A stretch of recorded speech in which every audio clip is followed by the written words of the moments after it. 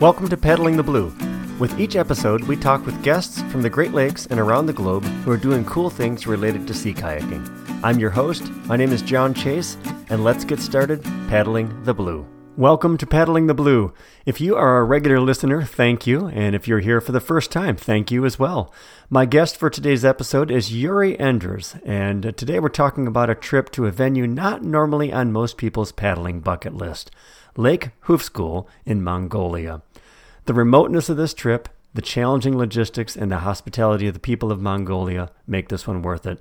So after today's interview, your bucket list may have a new destination, and Yuri is your guy. Enjoy today's interview. Hi, Yuri. How are you today? I'm fine, and you? Excellent. I appreciate you joining me today. Oh, yeah. Thank you very much for inviting me. Yeah. So, Yuri, tell me a little bit about your personal paddling history. My personal paddling history... I'm mostly a sea kayaker, really. I do a bit of canoeing as well, open canoeing. I am a guide. I have the BCU 5-star. I'm in the Advanced Sea Kayak Leader, as it's called now, and ISCA Coastal Guide. I run my own company, just started in February. And yeah, I love guiding. I love paddling for myself, of course, as well. Usually on the sea, which isn't always easy if you live in Switzerland. Still, that's what I love most, really. All right. Well, congratulations on starting the new company. Yeah, thank you. Yeah. So from Switzerland, how far does it take you to get to the sea? The closest is about 5-6 hours in a car, just over the Alps to the Mediterranean, and this could be either in France, the Côte d'Azur, or in Italy, around Genova. So Yuri, we're here to talk a little bit about your trip to Mongolia. So tell us a little bit about that trip and about the logistics and the trip itself. The trip itself is really easy to explain. It's paddling from Khatgal to Khatgal, that's on the southern edge of Lake Hufsgul, and just once around the lake. It's important, the only thing, according to Mongolian custom, to paddle in a clockwise direction, which we did, of course, because we don't want to offend the spirits of the lake, and, it's just a Mongolian custom to do it like that. The logistics are a major point, of course, because if you want to go to Mongolia with the intention to paddle, you first need to find anything with which you could paddle. A boat. There's not much around in terms of kayaks, so we first had to get the boats there. And that was in itself, of course, a major story, I guess, a big effort. So how did you get boats there? We bought boats here in Europe from Rebel Kayaks in Poland.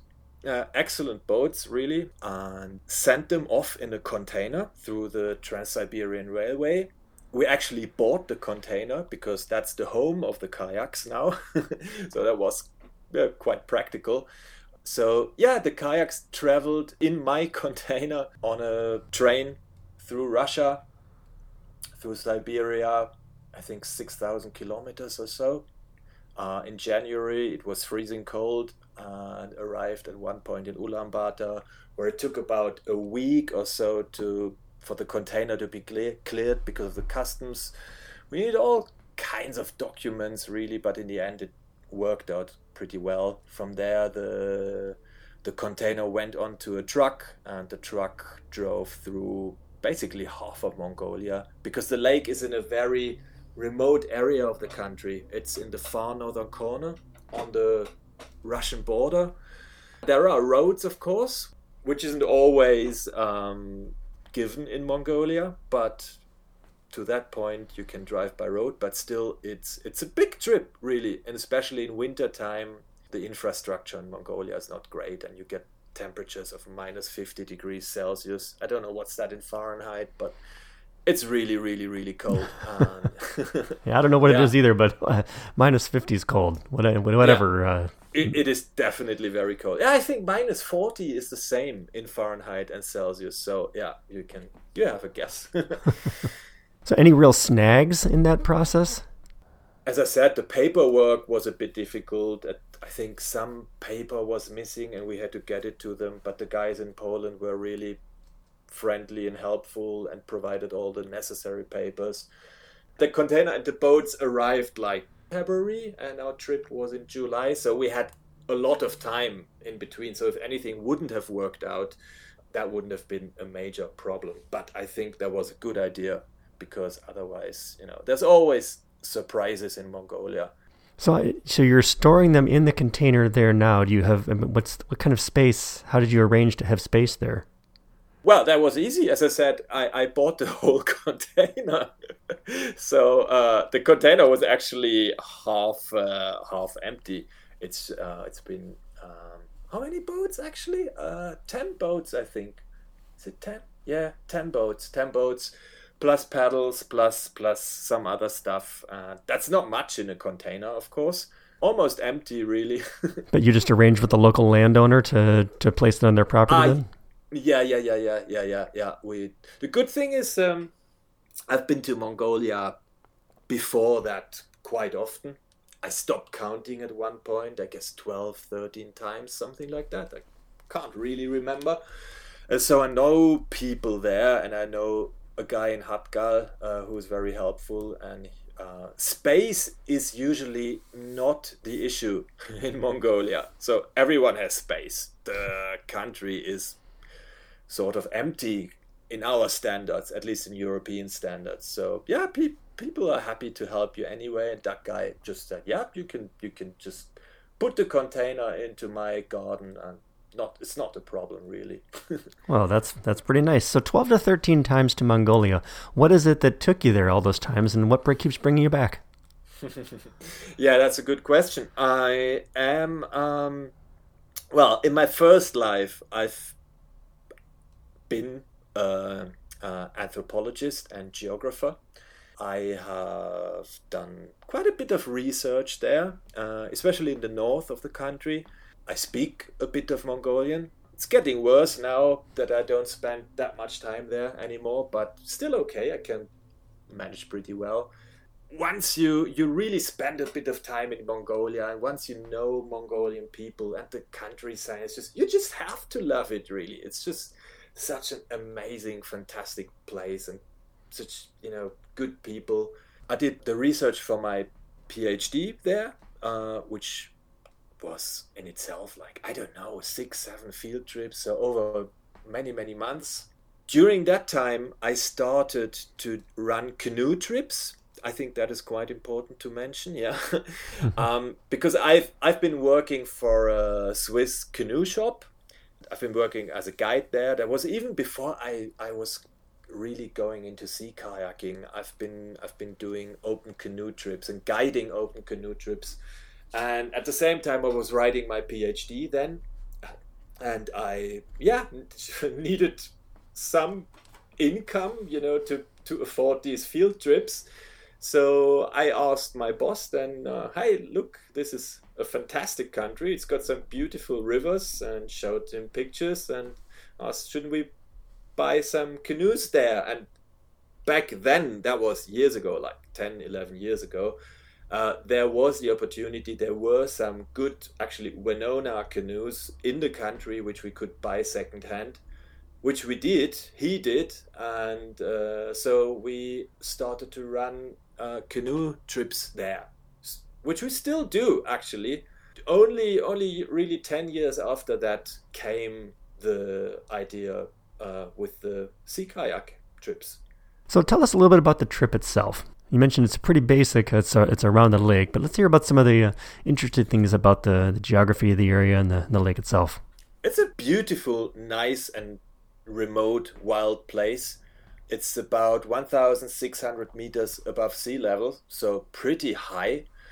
It's frozen for about 8 months a year, and it usually just melts in early or mid-June. So you can imagine it's cold.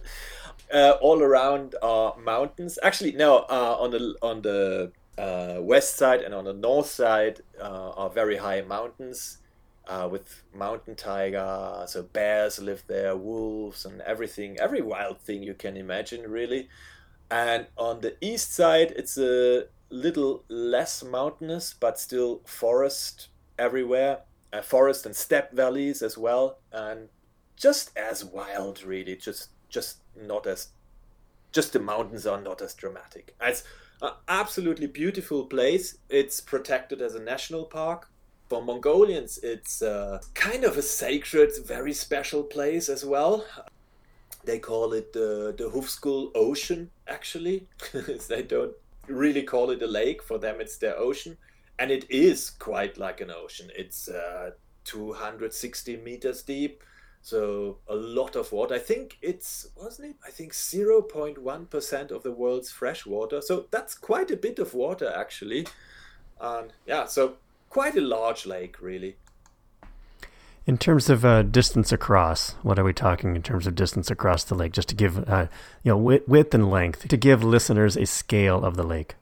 The width, I can't even remember. Maybe the width is maybe 30, 40 kilometers on the widest place. The trip around it is about 300 kilometers. So I think it must be around 120 from north to south or south to north. We started in south and finished in the south, of course. It's 300 kilometers all around. And you have one village in the south, Khatgal, and one village in the north, which is called Khanj, a bit smaller. And these are the only places you can buy food. These are the only permanently populated places. Otherwise, it's nomads country, really. And the nomadic people who live there tend to use the shore of the lake really in winter time rather than in summertime, because part of it is I think because of the flies, and they go further up in the mountains, so to different pastures, really. So if you go there in summer, and once you leave the touristy area in the south around Khatgal, you are really in the wild. There's just no one around. So you mentioned tourist areas. Let's talk a little bit about that. You mentioned a town at the south, Khatgal, I think it was. Yes, it's called Khatgal. Mm-hmm. Khatgal. All right. So tell us a little bit about that and about the size of the town, just to give us an idea of the scale. It's a kind of a mid-sized town, I would say. It's not a really small town. For Mongolian standards, it's quite a busy place, and it has a lot of tourist infrastructure, which means usually small hotels in the village, and then just around on the shore of the lake you have ger camps, which is ger is the Mongolian word for a yurt, and this is a Mongolian form of hotel where you can book your own yurt or ger and stay there. It's quite popular among Asian tourists, but also among European and American tourists. But this is really just the first 20 kilometers around Khatgal, and then it stops, and then you're in the wild. All right, so I see a quick Wikipedia search here shows that the town has just shy of 4,000 inhabitants, actually shy of 3,000 inhabitants as of the year 2000. So not very large, but like you said, probably large by local standards. I said if you travel in Mongolia, this country is really, it doesn't have a big population, and there's a lot of space. Once you reach Khatgal, it feels pretty big. Yeah, it feels much bigger than a 4,000 people village somewhere in Europe, definitely. So why this trip? Well, as I said, I love Mongolia. And I love sea kayaking, and although it might not seem very obvious because Mongolia is a landlocked country and actually very far away from the sea, for me it just seemed, natural to try to combine both things. My love for Mongolia, my passion for Mongolia, my passion for sea kayaking, and as I've been guiding canoe trips in Mongolia before, I said, yeah, okay, let's take it to the next level and get some sea kayaks there. Just do it. So you recruited others to join this trip as well, and you were guiding this trip. Is that correct? Yes, that's correct. Yeah, yeah. It So, was like a test run. So basically, I knew almost all people which were on the trip before. So it wasn't a very typical trip from that perspective. But yeah, still I guided it. Yeah. okay. Because I wonder, you're talking about it being a lake in a landlocked country. So what was it that drove the people that you guided to say, yeah, I really want to go on this trip. This is something that's of interest to me. I assume, I can't give that answer for everybody, but I assume it is, just because it's special. It's not many people go sea kayaking in Mongolia on the Ufskul Ocean. It's a lake, yeah. You can drink straight out of it. It's crystal clear blue water. Yeah, it's very special anyway. Even though if we're usually, I love kayaking on the sea. I don't go a lot onto our lakes here, to be honest, because it's not the most exciting thing usually, and I like more playful kayaking. I like rough stuff and waves and surfing, rock hopping, tide races, all that kind of stuff, and that of course isn't there in Mongolia. There it's all about expeditioning, and it's all about being in that beautiful place. So you talk about it being special. What is it specifically that you find so special about the lake? The lake itself, you can drink straight out of it. That's quite unusual for me coming from Europe. I mean, our lakes are clean too, but I wouldn't drink out of them. You can really just do that and dunk your cup into the lake, drink of it. Yeah, and the remoteness, of course, and the animals in the forest itself, the nomadic people, which are, you don't meet a lot of them, but you at one point you meet them, or at several points. And every other day or every couple days you meet a nomadic herder. No, it's not true. Actually, not every other day, but yeah, I think we met them like 3 or 4 times on the whole trip, which was 14 days. Yeah, so something like that. So people are often the thing that make the trip so interesting and so satisfying. So tell us a little bit about some of the beautiful people that you met along the way.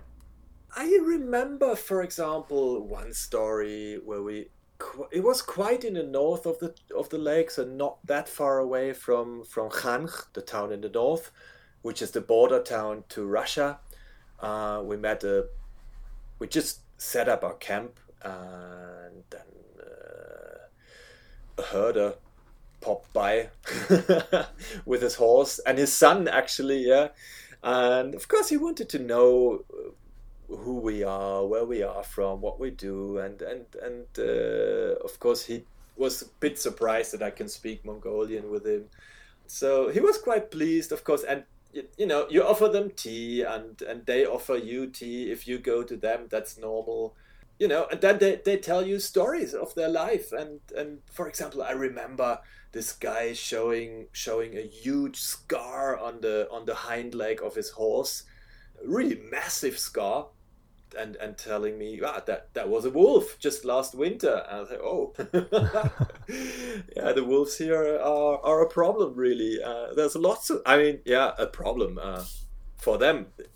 I mean, I like wolves, but it's something you have to face, yeah. And that's the facts of life there. It's just a rough life. It's a hard life. It's a free life. On the other hand, I'd say a beautiful life. But I don't want to romanticize that. It's certainly not an easy life, definitely. And you are out there on your own, and you have to cope with it, with whatever comes. Wolves, loneliness, little finances, little income, or even no income, just caring for your animals, living by and living with your animals. You mentioned the town at the north, and you mentioned that it was a border town with Russia. Now, do you cross into Russia at all? No, but you still you still have to get the right papers before you go on the trip. That's actually a very important thing to do. and it's called a border permit, and you need to get that paper in Murun, which is the province capital of the Hufskul province. And then once you reach Khatgal, which is, as we said, a border town, you need to meet up with the local border guards there and get it stamped. So that was quite an effort, because you're seriously running into troubles if you don't. So I really advise you to follow that. So yeah, we got picked up by the lake when we arrived in the town, and I had to go with the border guard to his office, actually into the barracks. It was quite interesting, and take all the passports from everybody, the paper, and get it stamped, and then you're done. They're all friendly, but it's an adventure. These little things make it even more an adventure. So if you never cross into Russia, why is it that you are required to get Russian papers? Don't ask me. It's not a Russian. It's not a Russian paper. It's a Mongolian paper. I think they want to know. I think it's a pretty old thing, really, and no one ever could tell me why it's necessary. They just know it is necessary. They want to know who's in their border area, really, for whatever reason, and yeah, you just have to do it. Interesting. So what did you find to be the biggest challenges of the trip? In our case, certainly it's clear one thing comes to my mind, and that was one of the people on the trip was my partner, Ella. We were really looking forward to that trip. We prepared ourselves for a long time, and we've been paddling together since we've been together, really. So for quite a bit of time, and we've done challenging trips and everything. But on that trip, just really 3 days, or was it even 2 days, 2 or 3 days after the trip started, she all of a sudden got serious problems with her wrist, and I really mean serious. She couldn't move her hand. She was in big pain. It was starting to swell. That was, of course, really worrying. I could even, in the beginning, I could see, this doesn't look good, and this is not the right place to, for something like this to develop, and this is gonna be something we will really have to deal with, and that's what happened. Yeah, so we made her paddle another day with we taped her arm even to her paddle. The funny thing is, it was the same paddle she uses at home. Nothing really changed except for the fact that usually we paddle on rougher water, where you don't do this kind of monotonous paddling, and I assume this may have had something to do with it. So she had a swollen wrist and big pain, and after 4 or 5 days it was clear she can't go on, and she got a fever even then. We had to make a call on the satellite phone to my partner in Khatgal, and he had to come with a motorboat in order to get her. That was very sad, of course, because for us it was something we had dreamt about, and this was our annual holiday as well, even though I was guiding at the same time. And of course, that brings along its own problems. If you, as a guide, you have to make decisions. Of course, it's clear people think, well, okay, this is his girlfriend. Is he really objective in his decisions? These kinds of things. And yeah, certainly. So that's stuff I had to deal with all of a second. So you're able to make that decision, though. So what did you end up learning from that? I think, first of all, we've done the right thing, really. It wouldn't have made sense to keep her on the trip. I was first suggesting, let's slow it down, even though that would mean that we might not make it all around the lake. Maybe we just would make it until Hanch, or like half of the trip. But People were really happy about that idea. I can imagine. There are different leader styles, of course. You can try to decide things in a democratic way or in an autocratic way. And in that case, I've been going for the democratic because I really felt, okay, yeah, what are people going to think, and say? Because, yeah, obviously she's my partner and I'm not neutral here. And of course, people know I want her to be around. And of course, so I was trying to solve this together with the group, and that didn't work out too well. Yeah, finally, it was a good learning for me. The decision to send her back was right. It was a painful one, certainly, but it was the right decision. And probably, the other big lesson is if you're going with a group and your partner, and you have to be prepared for these situations, even if you think that will never happen, because this happens to anyone else, but not to you or your partner. Anything can happen anywhere, and you need to be prepared for all scenarios. So absolutely, yes, yeah. Yes, yeah. So in terms of camping, is it a wild camp anywhere, or how do you go about deciding camp locations on this trip? You can camp anywhere in Mongolia. I mean, it's Mongolian culture to just, there's no private land really, except for in the villages. You are officially allowed to camp everywhere, and that's what people do. It's, as I said, it's their culture. So that is really easy. Still, you need to find a decent camping spot, of course. It shouldn't be really in the bush because of the flies, mosquitoes, and also the bears. There are in the western part where the mountains are high, there are quite a couple of bears, and we saw tracks of bears, and we saw tracks of wolves, and we heard wolves howl. And it's just basic wilderness skills you really need, and you just look for tracks of animals, and you just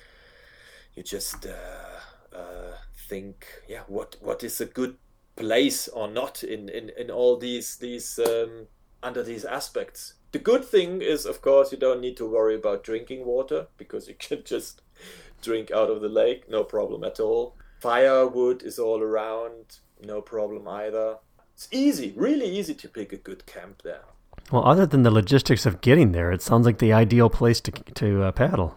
Yeah, definitely. It's really, and it's an easy paddle usually. I'm not saying you shouldn't be prepared. It's cold water. Did I mention it just melts in mid-June, and we just came about 2 weeks or 3 weeks later, so it was still really, really cold. And so you should wear a dry suit. You should be able to deal with winds. You have windy days, of course. We had foggy days, and we had thunderstorms. We had massive thunderstorms. That's pretty normal in Mongolia, because you have the dry continental climate and the warm air masses from Siberia, and then hitting the mountains, towering up, and you get massive thunderstorms, really, and they last the whole night. And you had that quite often along your trip, or not in this one? Yeah. Okay. We had that quite often. At least 4 or 5 times we had big thunderstorms. Luckily, not really on the water, because when we could easily still get off the water and wait for it to pass. No big crossings or anything. It's pretty much staying close to the coast the entire time. Up to you, really. I mean, if you're paddling around a lake, you can, if you want to, you can just paddle really on the shore all the time. But as we are also lazy people, of course, we cross over bays, and there were some crossings, not major big ones, but certainly up to 2 hours crossings. We did that, sure. And we didn't do that when it was a dangerous day for thunderstorms. And we always check the barometer, of course. That's really important, because things change quite rapidly there. Now, were you able to get reliable weather forecasts while you're there?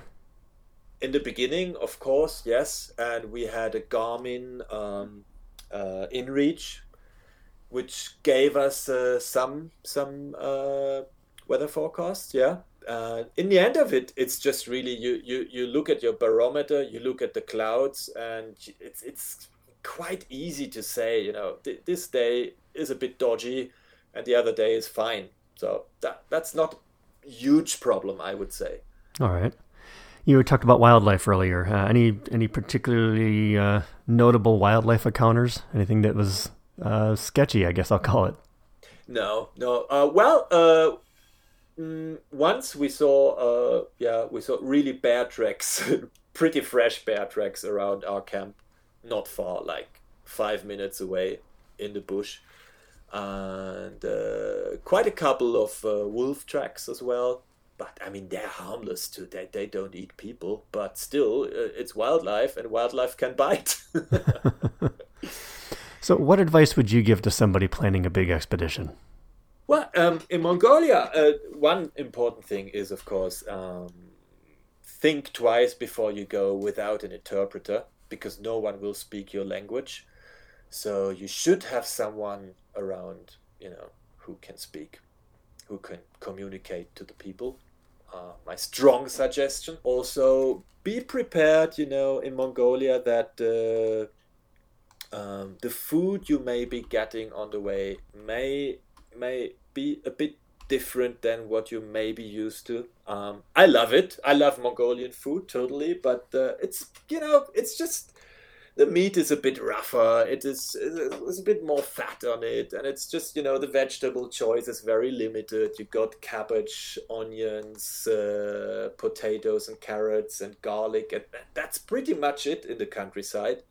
And you can buy meat off nomadic people if you're lucky, but not always. So you have to be really prepared. You should bring some dry food, which we did, but not like processed bought dry expedition food. I mean, stuff which we made ourselves, dried apples and so on, this kind of stuff.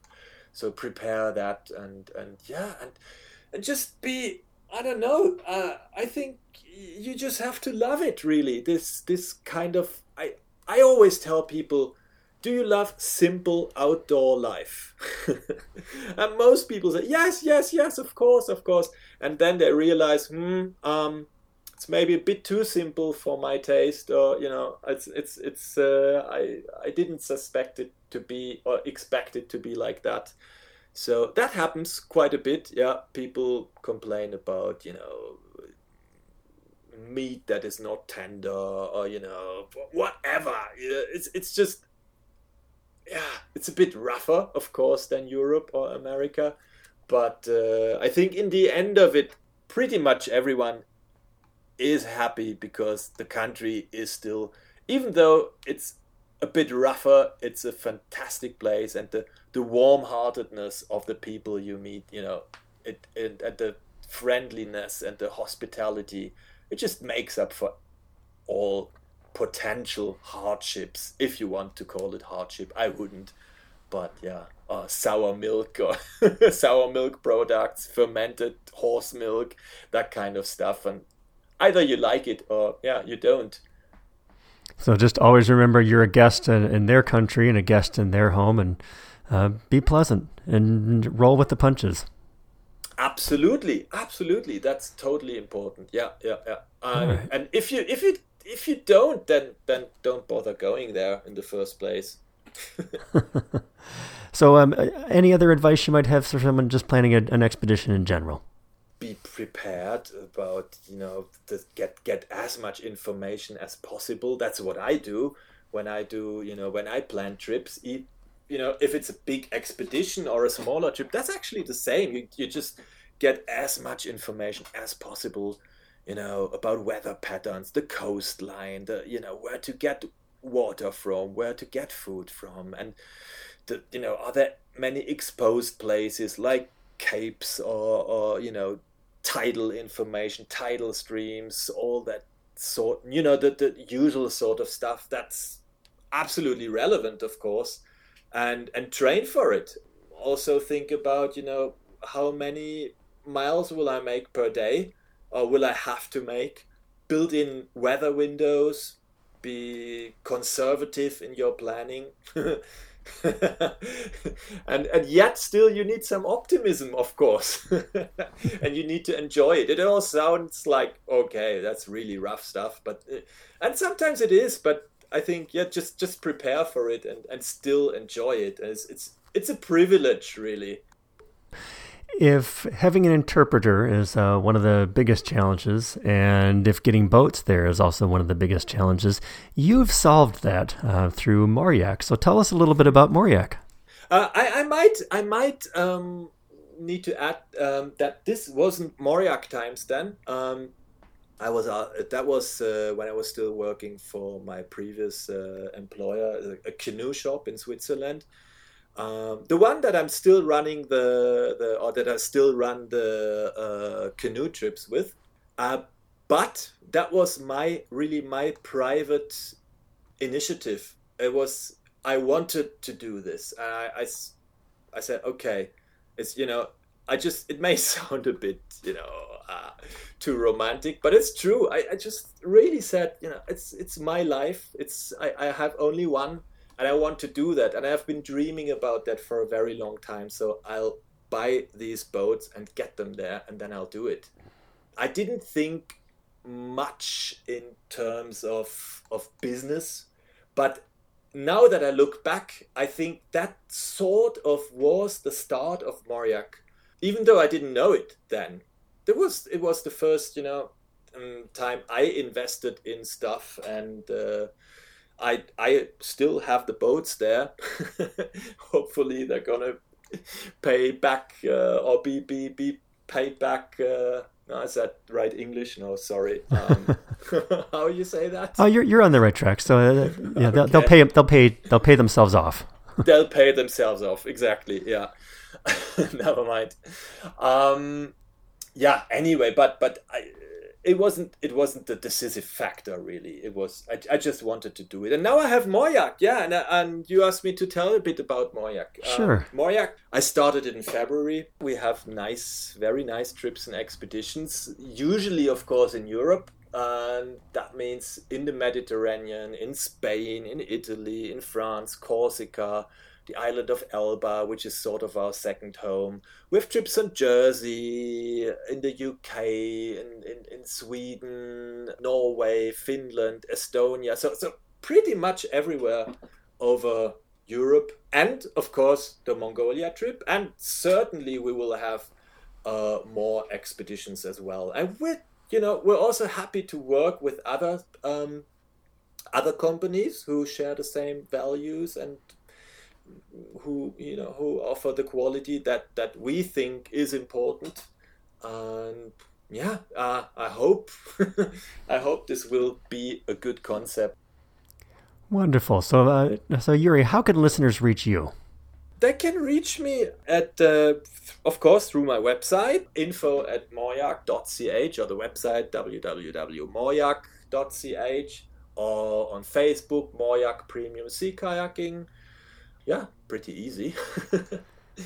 All And right. by the way, yeah, I'm just translating the website in English. So once this will be broadcast, the website will be available in English. It's almost done, actually. So Yuri, I do have one final question, and that is, who else would you like to hear as a future guest on Paddling the Blue?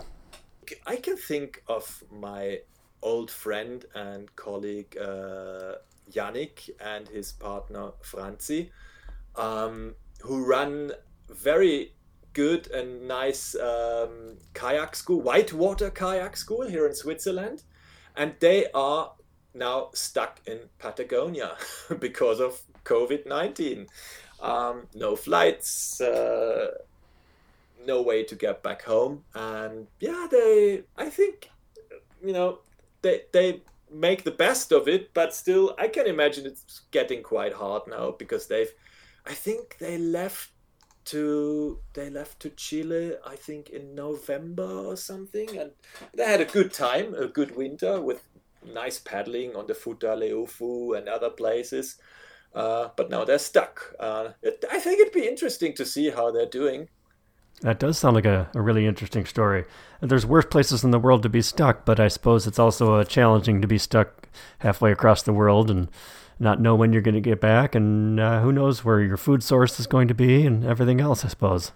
Absolutely. Yes, exactly. So, well, excellent. Well, I will definitely connect with you and get Yannick and Francie's information, and we'll follow up with them and see how they're doing down there in Patagonia. Cool. So, Yuri, it's been wonderful speaking with you today and learning about Lake Kufskull. I think I pronounced that correct. Yeah. Hoofskull, excuse me, Hoofskull. Yeah. And I've been learning about that and learning about your trip and learning about Mauriac as well. So I really appreciate you joining me today, and thank you very much. Excellent. Thank you very much for inviting me, and it was big fun. Yeah, thanks. You're welcome. Thank you. If you want to be a stronger and more efficient paddler, Power to the Paddle is packed with fitness guidance and complete descriptions along with photos of more than 50 exercises to improve your abilities and enjoy your time on the water. The concept and exercises in this book have helped me become a better paddler, and they can make a difference for you too. The exercises in the book can help you reduce tension in your shoulders and low back, use the power of your torso to create leverage and use less energy with each stroke, use force generated from your lower body to make your paddling strokes more efficient, have the endurance to handle long days in the boat, drive through the toughest waves or whitewater, protect your body against common paddling injuries, and while you're at it, you might even lose a few pounds, and who wouldn't mind that? So visit paddlingexercises.com to get the book and companion DVD. Yuri really delivered a great picture of a beautiful and wild place in Lake Hoofskull. Those of us from the U.S. Great Lakes region know that you don't need to be on the sea to have a great time in a sea kayak, and Yuri gives us another example of just that. So if getting off the beaten path and to a location most people never get to see, consider Mongolia. Our next episode is going to feature Dimitri van der Poel. And if you're active on the internet, you've probably seen Dimitri's videos, his reviews, and his antics with his North Sea kayak paddling team. So we'll be talking about Dimitri's crossing of the North Sea. So thanks again for listening, and I look forward to bringing you the next episode of Paddling the Blue. Thank you for listening to Paddling the Blue.